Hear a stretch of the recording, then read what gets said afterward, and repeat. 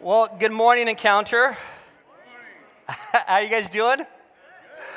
Dude, hey, the exit's back there, Dan. We don't need your kind here. Uh, so I'm listening to Kelly introduce me, and I'm thinking, dude, I sound like I'm 12 years old by what she's saying about me. You know, like, oh, here's his favorite teams, and he likes Batman, and he likes to camp, like, woohoo, like, we have a teenager with us this afternoon or this morning. Yeah, my name's Jason. Super stoked to be hanging out with you guys this morning. Got a long, beloved history with this place.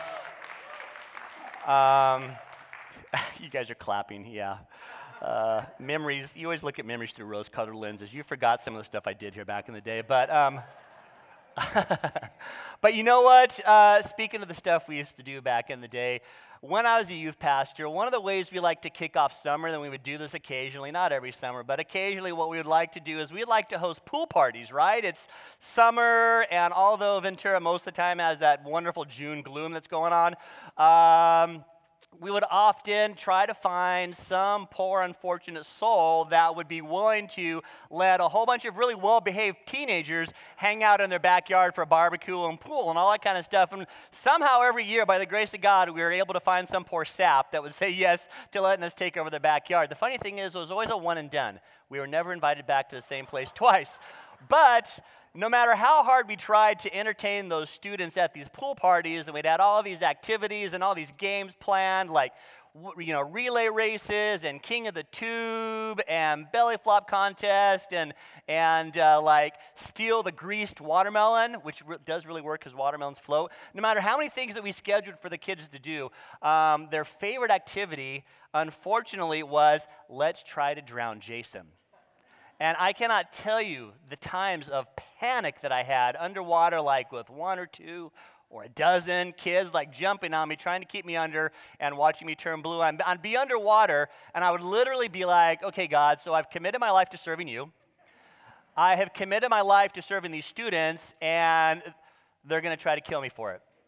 That's what I've got to show. But truth be told, I'm here this morning. I did survive the pool parties at youth group. And why in the world, in the middle of winter, after an intense winter storm yesterday that lasted 24 hours, why would I be talking about pools and summer and pool parties? Well, because I want to talk about a dramatic event that happened at a pool with an interaction that Jesus had with a man that had a desperate need.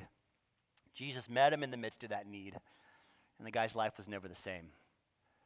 I'm excited to be able to share this story with you. It's one of my favorite stories. I don't think there's any miracles that are greater than others, but I love how this miracle comes about that we're going to look at today. So if you would, I would love for you to grab your Bible or grab your app or look over the shoulder of somebody that's got a Bible. There might be some in the seats. But I want you to look at John chapter 5. We're going to look at the first 15 or so verses, but I want to read the first 9 verses to you guys. And for those of you that obsess over time, 15 verses, that means I got about 2 minutes per verse, so I will get us out of here on time. Don't worry, I've already done this once today, and I came in right at the right amount of time. So that was a miracle in and of itself. But I want to read John chapter 5. I want to set up the scenario for what's going on here. You guys ready? Bibles open? All right, Bibles tapped on, all that good stuff. All right, so it says this: sometime later, Jesus went up to Jerusalem for a feast of the Jews. So sometime later, some stuff that has most recently happened that we see in the preceding verses in the book of John is Jesus had the conversation with the woman at the well and explained, it gets better, dude. Seriously. It really does. But he has an encounter with this woman at the well and changes her life. He saves the son of an official that runs to Jesus in panic because his child is dying. And now Jesus is come to Jerusalem for a feast of the Jews, which if you were a good practicing Jew, what you would do is you would head to Jerusalem. You would head to the temple for these feasts. We don't know exactly what this feast was. It could have been Passover, but the Bible doesn't specify. But it says that he was there at Jerusalem for a feast of the Jews. Now there is in Jerusalem near the sheep gate a pool, which in Aramaic is called Bethesda, and which is surrounded by 5 covered colonnades. Is that right? Colonnades? Colonnades. Porches. Here a great number of disabled people used to lie, the blind, the lame, and the paralyzed. One who was there had been an invalid for 38 years. When Jesus saw him lying there and learned that he had been in this condition for a long time, he asked him, "Do you want to get well?" "Sir," the invalid replied, "I have no one to help me to get into the pool when the water is stirred. While I am trying to get in, someone else goes down ahead of me." Then Jesus said to him, "Get up, pick up your mat, and walk." Verse 9, at once the man was cured. He picked up his mat and walked. The day on which this took place was Sabbath. So again, the setting is this. Jesus has just come into Jerusalem. We don't know if he necessarily entered through the sheep's gate, but how cool would that be, the Lamb of God entering in the city through the sheep's gate? How appropriate, right? Most likely the sheep's gate was where the sacrificial animals were taken in that entrance so they could be sacrificed at temple, and that's where they think that they got the name sheep gate. But for whatever reason, Jesus is in Jerusalem for a feast of the Jews, and as he is going about the city, he comes upon the pool of Bethesda.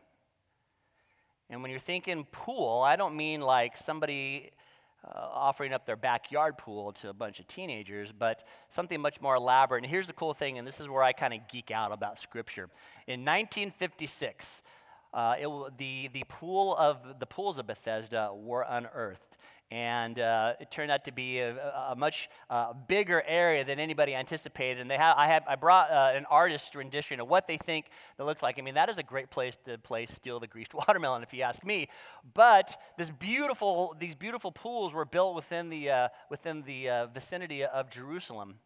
And what happened was, at some point in the history of the pool of Bethesda, and I don't know if it happened when it looked like this or this was built up because of an event that happened, but at some point in the history within the pool of Bethesda, somebody was healed. Somehow, some way, somebody walked away improved. Somebody walked away from that location better than they arrived. And there's no scripture that tells us what the very first healing was there. There's nothing that details what it was, when it was, how frequently people were healed there. But something happened at the pool of Bethesda to the point where they built this up, 2 large pools, patios all around it, one patio splitting it down the middle there, and people would congregate there, and people would hang out there. They say there could be anywhere from dozens to hundreds of people hanging out at this pool, hoping that maybe they would be the one that could make it into the water to get healed. Now let's talk about that for just a minute, all right? If you would, hold your Bible up right now, and I want you to look at, not that high, Dan, you have to read it, but I want you to look at John chapter 5, verse 4. Can somebody read to me from one of the newer translations, John chapter 5, verse 4? It's not there, is it? all newer translations from the King James forward have decided to eliminate verse 4 because when you go back to the original manuscripts that translations come from, it became very, very clear that somewhere along the way, somebody added on their own what they thought was a definition, an explanation for what happened at the pool of Bethesda. And what verse 4 used to tell us, and has since been removed because it is inaccurate, is verse 4 would tell us that the reason this place was so popular is because a healing had happened at some point, and verse 4 tells us that an angel would come, stir up the water, and as the water was getting stirred up, the first person to make it into the water was healed. Now again, original manuscripts that this is all based on does not have that verse. That is not theologically accurate. The Bible doesn't teach superstition like that, right? And I mean, seriously, do you think God would create that type of unfair competition? I mean, seriously, a God of love, do you think he'd really send an angel down, stir up the water, and then place their bets on, I bet the guy with the broken leg is going to get in there first. Like, God doesn't do that kind of game.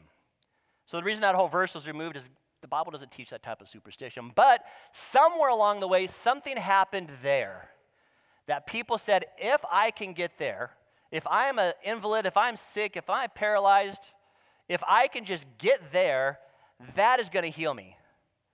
Those pools are the answer to my question. Those pools are the answer to the pain in my life and the suffering in my life. Bethesda means house of mercy, or it means the house of grace. So this place was named after the merciful and graceful acts that had happened. I would love to know the frequency when that stuff happened. I don't know. But somehow, culturally, the myth, the urban legend was get in that water and you will be healed. And that's not so far-fetched. Like every community has their own myths. Every community has their own urban legends, right? Like I grew up here in Ventura. I went to Balboa Middle School, all right? And when I went to Balboa Middle School, the urban legend, the myth that floated around, and I don't know if it's still perpetuated or not, but when I was there, and everybody knew this, when I went to Balboa Middle School, it was known as a former women's prison. I mean, think about it. There has never been another building constructed like Balboa Middle School. Joe's an architect. It's a funky building, right? It is a weird, ugly, prison-like building. And it sure as heck felt like prison when I went there. You know what I mean? But that was the urban legend, that Balboa Middle School was a former women's prison. So all that to say, every community has their myths. Every community has their stories. Every community has their urban legends. And for whatever reason, people believe that the pools of Bethesda had healing powers. Not the waters themselves, but when that water was stirred, something was causing that area to be divine. But we know that that is the original, or one of the reasons, one of those superstitious reasons was not actually true. So that was just a little background on the pool of Bethesda. So Jesus, when he enters the town, I'm sure that he knew of the pool of Bethesda. I'm sure that as a kid growing up, he had seen or been to the pools.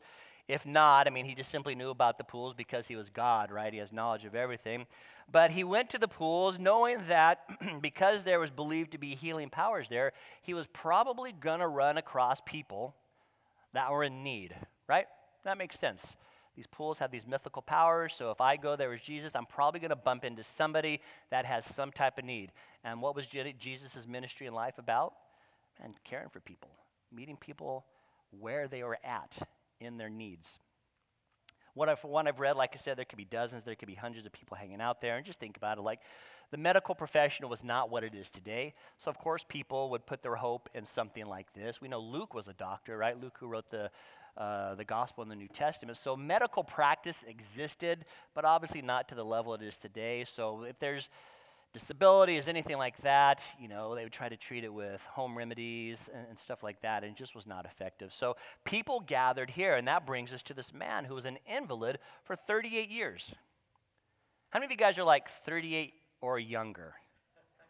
Now, don't be shy. It's like, I can't raise my hand legitimately, but if you're 38 and younger, please raise your hand, okay? So basically, for you who are 38 and younger, your entire life you would have been crippled. Your entire life you would have been an invalid. Your entire life, your body would not have been functioning the way that our bodies were created to function. So for 38 years, this guy is an invalid. Do we know exactly what his ailment is? No, we don't know what his exact ailment is. We can infer that it has something to do with his legs because Jesus tells him to get up and walk, and he hadn't been able to previously. But this guy has been living for 38 years with an ailment. And John tells us that Jesus saw this man lying by the pool. And I don't know if Jesus asked around, like, hey, what is this guy's story? You know, Jesus loves to hear our stories, so I don't know if he was asking around, or I don't know if he just knew, again, because he's God and he knows these things. I don't know if he just knew that this man had been was an invalid. It says that he learned, so either he perceived it through the Spirit, or he learned it from others around him, but he learned that this man had been here for 38 years. And Jesus approaches this man and asks him what I think at face value is a really simple question. But before we even get to the question that he asked him, think about this. If you were sick, if you had some type of a physical disability, some type of an ailment in New Testament times, especially in Jewish culture, what were you considered? An outcast. You were unclean. So it's not there anymore, but the pools of Bethesda was a gathering place for the outcast, was a gathering place for the unclean. Ceremonially, religiously, you were unclean. And you were not to interact with these people. And here's Jesus. What is he doing? He's getting into the unclean mess of this guy's life. That's what he loves to do. Jesus loves to get into the mess of our lives. He doesn't stand at a distance.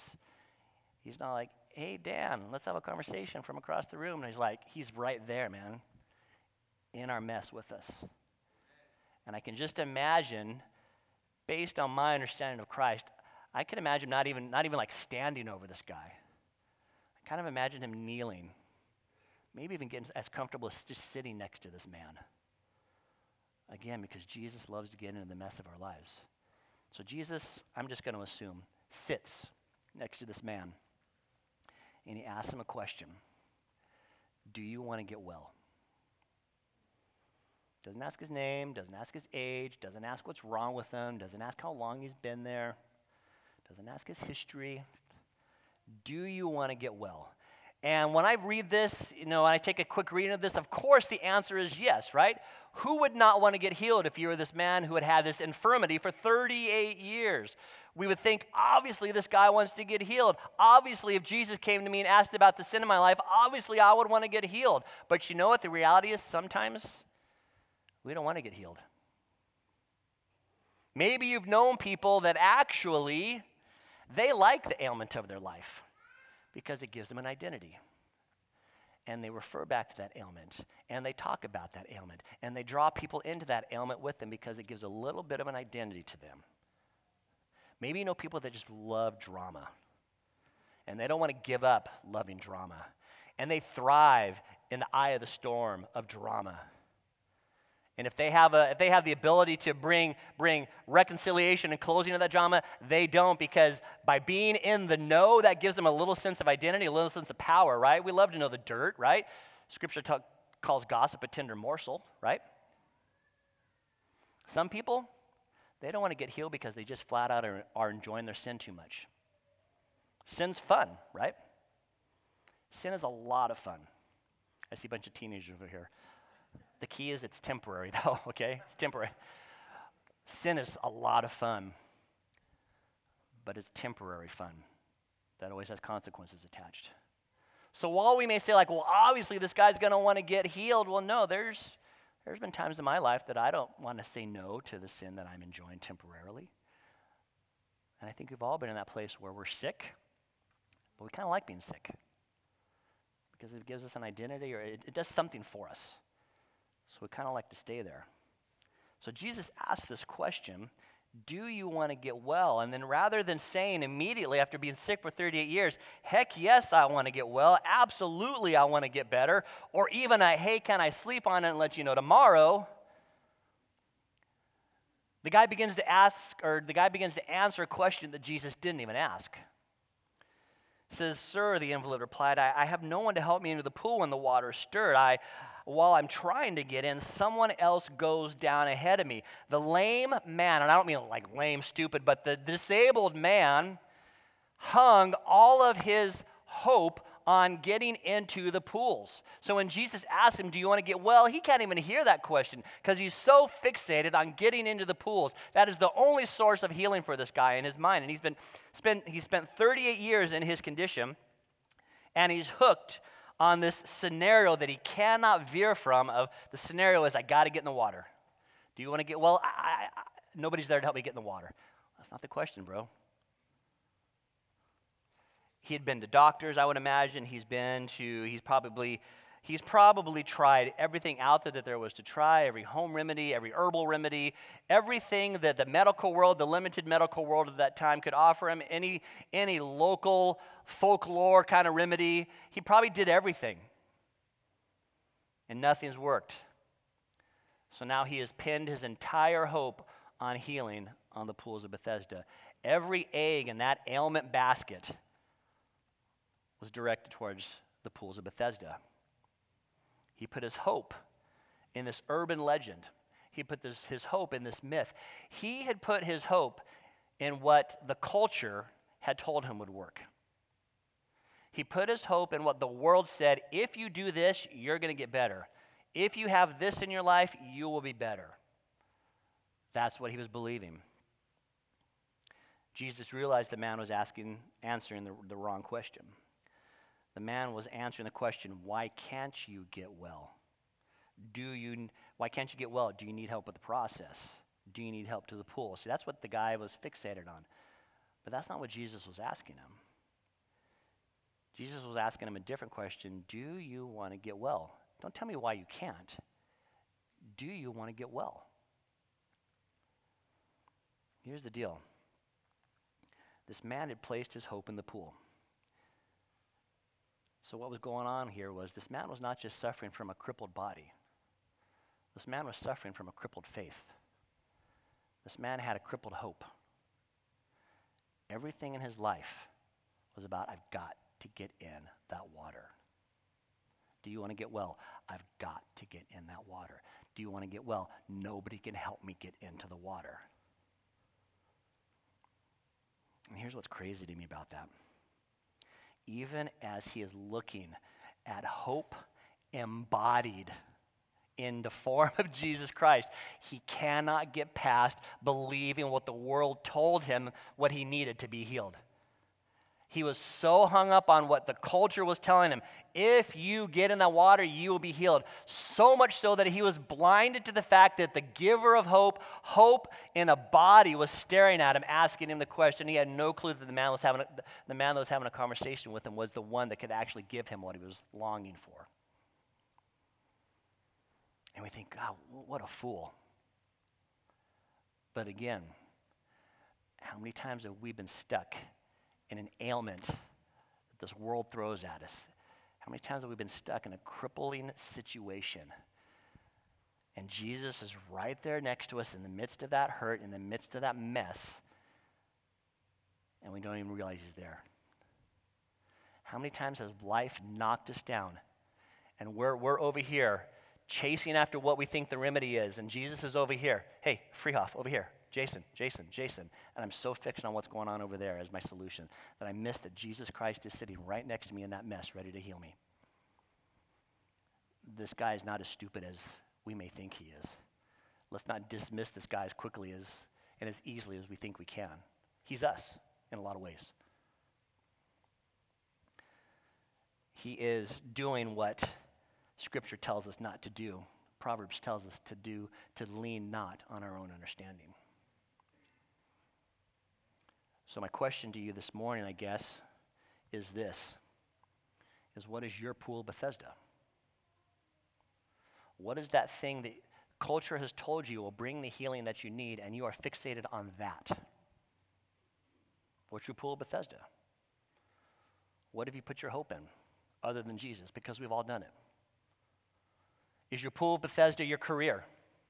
When things get tough, do you just lean into your career even more? Put more hours in. If I can just work harder, I'm just going to power through this. And your success is what you lean into. And you want your success to define you. Do you lean into a relationship? Man, if I could just have this type of relationship in my life, that's going to get me through this crippling storm that I'm experiencing. If I could just have that guy, if I could just have that woman, if I could just have that perfect family scenario, that's going to get me through this crippling season of my life. If I could just have faith in my government, if the right administration would get voted in, everything would be better. We put our hope in that. Do you put our hope in your possessions? Man, if I can just pile up enough stuff around me, then that's going to shut out the pain of the world. And the more stuff I have, the happier I'm going to be. If I have just X amount of dollars in my bank account, dude, I'm set. I will never have another problem again if I can have X amount of dollars in my account. I'm going to live the dream and retire a millionaire or whatever Dave Ramsey says you can do, you know? Do you put your hope in your position? And being a pastor is a weird thing. There's guys that just love the title of pastor. They just love it. And they lean into that title because it gives them status. And in all the different careers represented here, you could say the same thing. People just love titles, and they love the status that can come with them. And when life is difficult, we just lean into that. We lean into like people looking up to us, people clapping for us when we go on stage, whatever, you know. We've all done that. So you stuck at your own pool of Bethesda. Jesus was there, but the sick man didn't even recognize him.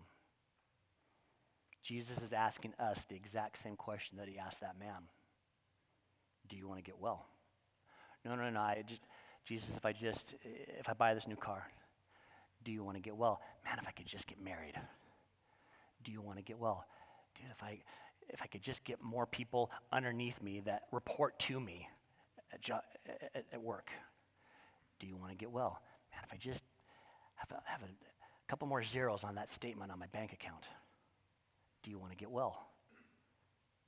And we miss that he is in the mess with us. And he is the one that can pull us out of that mess. Lean not on your own understanding. See, Jesus wants to heal us, and he wants to take our eyes off of that pool of Bethesda, and he wants to move us on with the plan that he has for us. He wants to move us to that next chapter of our life, but we're so stuck in the existing chapter. I got to get to the pool. I got to get to the pool. I got to get to the pool. So again, I guess the question is, where are you stuck? What is your pool of Bethesda? What consumes you? What answer from this world consumes your heart, your soul, your mind, and you're fixated on it, and you look at this thing and you affix this statement to it. You look at this thing that you think is going to bring what you're looking for, and you say things like, this is going to make the difference. That's the game changer. If only I could. And there's all these things in our life that we make those statements about. And Jesus is saying, do you want to get well? And despite that man's inability to get past being fixated on the pool, Jesus tells him, what? Get up, pick up your mat, and walk. Jesus doesn't try to take a whole lot of time explaining that he's who he is, and he doesn't make fun of the guy. He doesn't rebuke the guy. He doesn't like correct the guy. In the midst of that guy still being distracted, he's like, get up, pick up your mat, and walk. It's interesting to me that just prior to the statement that Jesus makes, man, this man just is not, he has no ability to respond directly to Jesus. His mind is so far away from engaging in that moment. And that's what Jesus is trying to do. He's trying to draw him into this moment. He's trying to engage him in this moment. And that's what Jesus continues to do in our life. He's always trying to draw us in and engage us in conversation and engage us in this moment. And that guy just couldn't do it.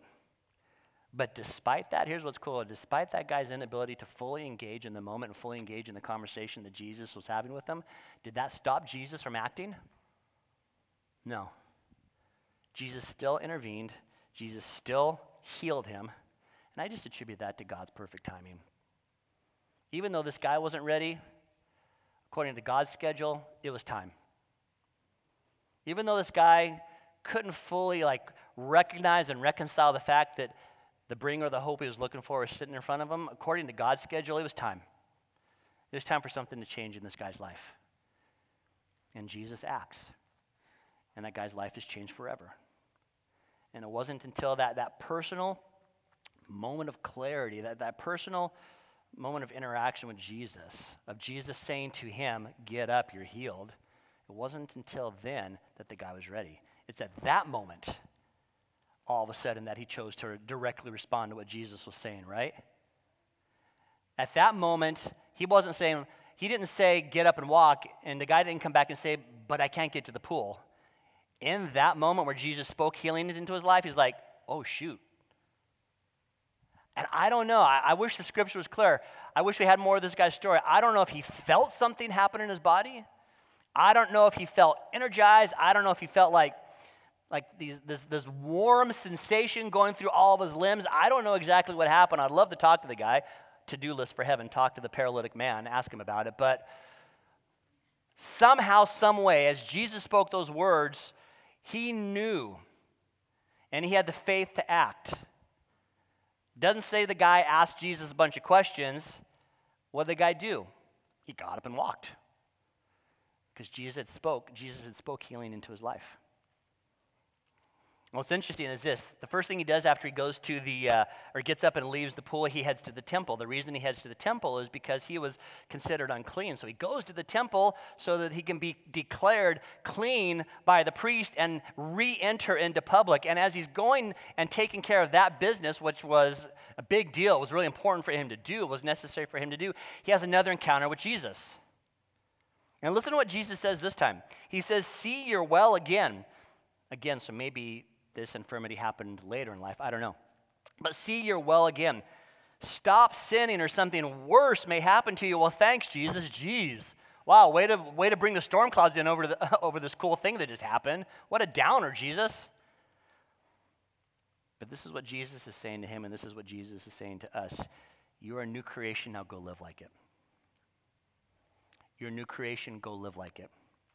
Don't go back to that pool, it's got nothing for you. I've put you on a new path, I've given you a new identity. Walk in that path. Don't keep looking over your shoulder. Look at what I've done and keep your eyes forward. You're brand new. I want you to live brand new. Jesus is saying this.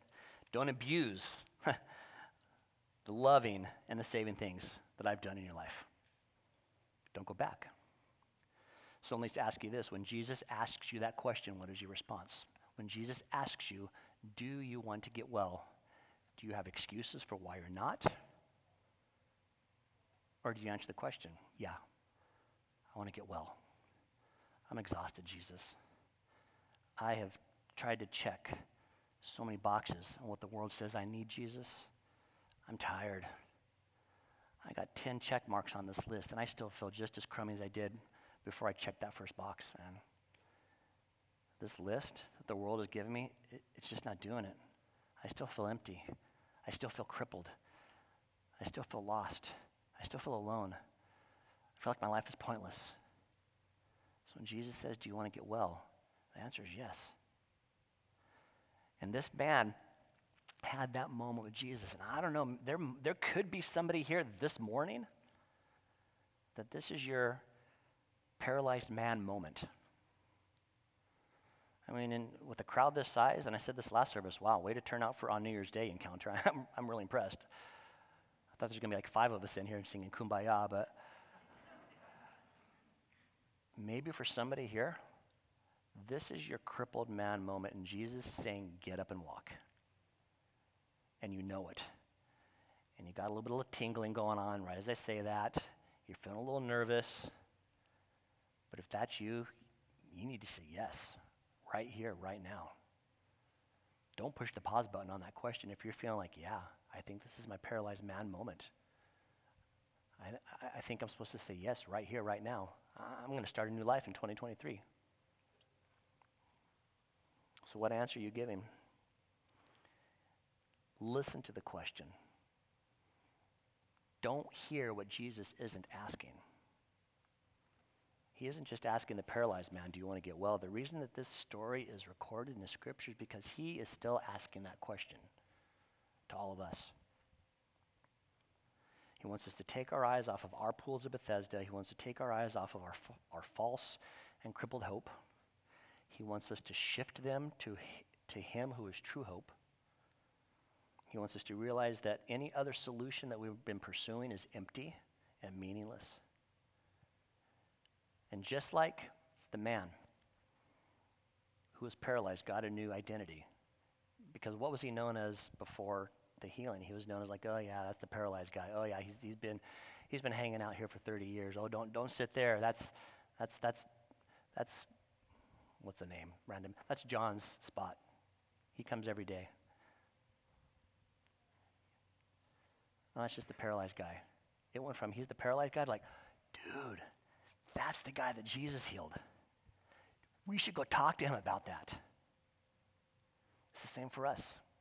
When Jesus enters into our life and we say yes to, do you want to get healed? And he gives us a new identity. We're to live our lives in such a way that like, dude, I knew you back then. I remember the things you did back in high school or whatever. You're like, oh, yeah, that's me. But you know what? Now I know Jesus.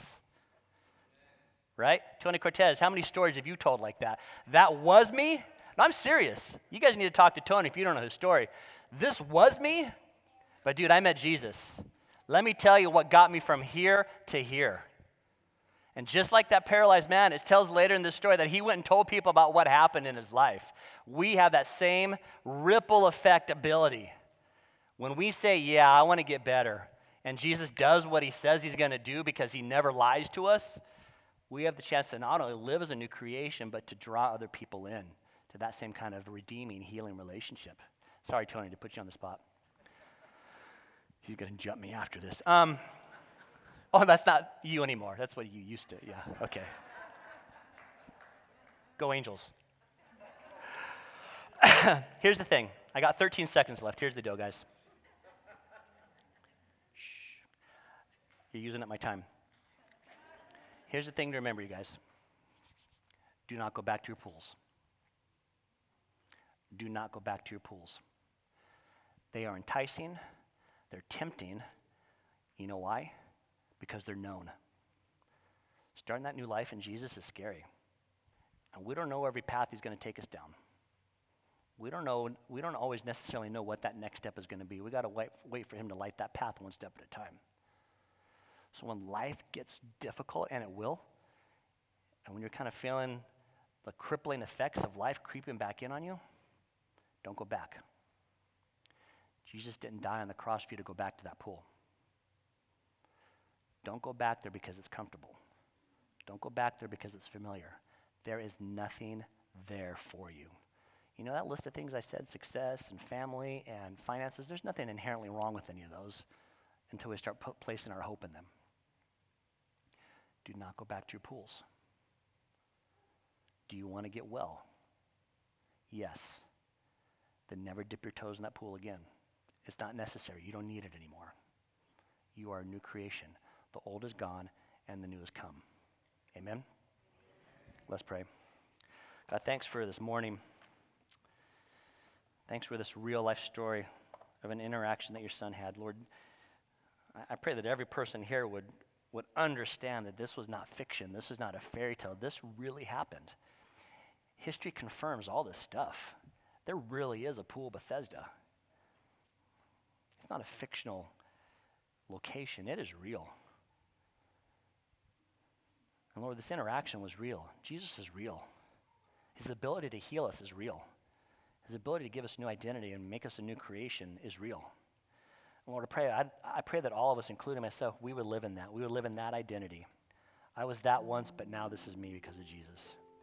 That we would not be ashamed to live that in front of our friends, in front of our family, in front of our coworkers, in front of our neighbors, so that we can have those conversations. So that maybe because of us, Jesus will ask somebody else, do you want to get well?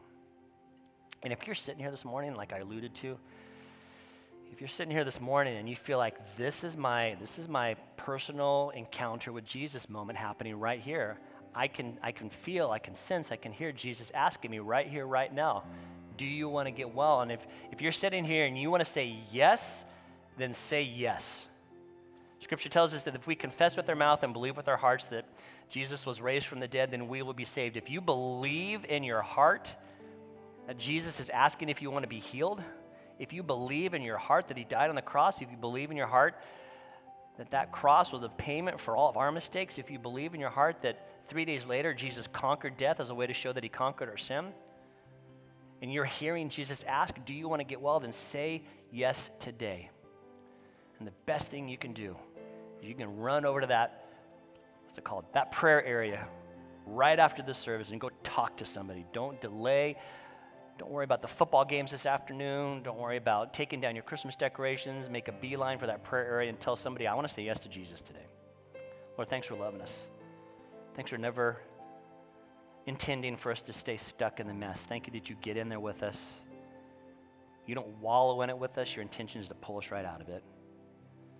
And I pray that this will be a year where we say yes to you and live as a new creation. We love you, Lord. Thank you so much for loving us. We pray all these things in Jesus' name, and all God's people said, Amen. Amen.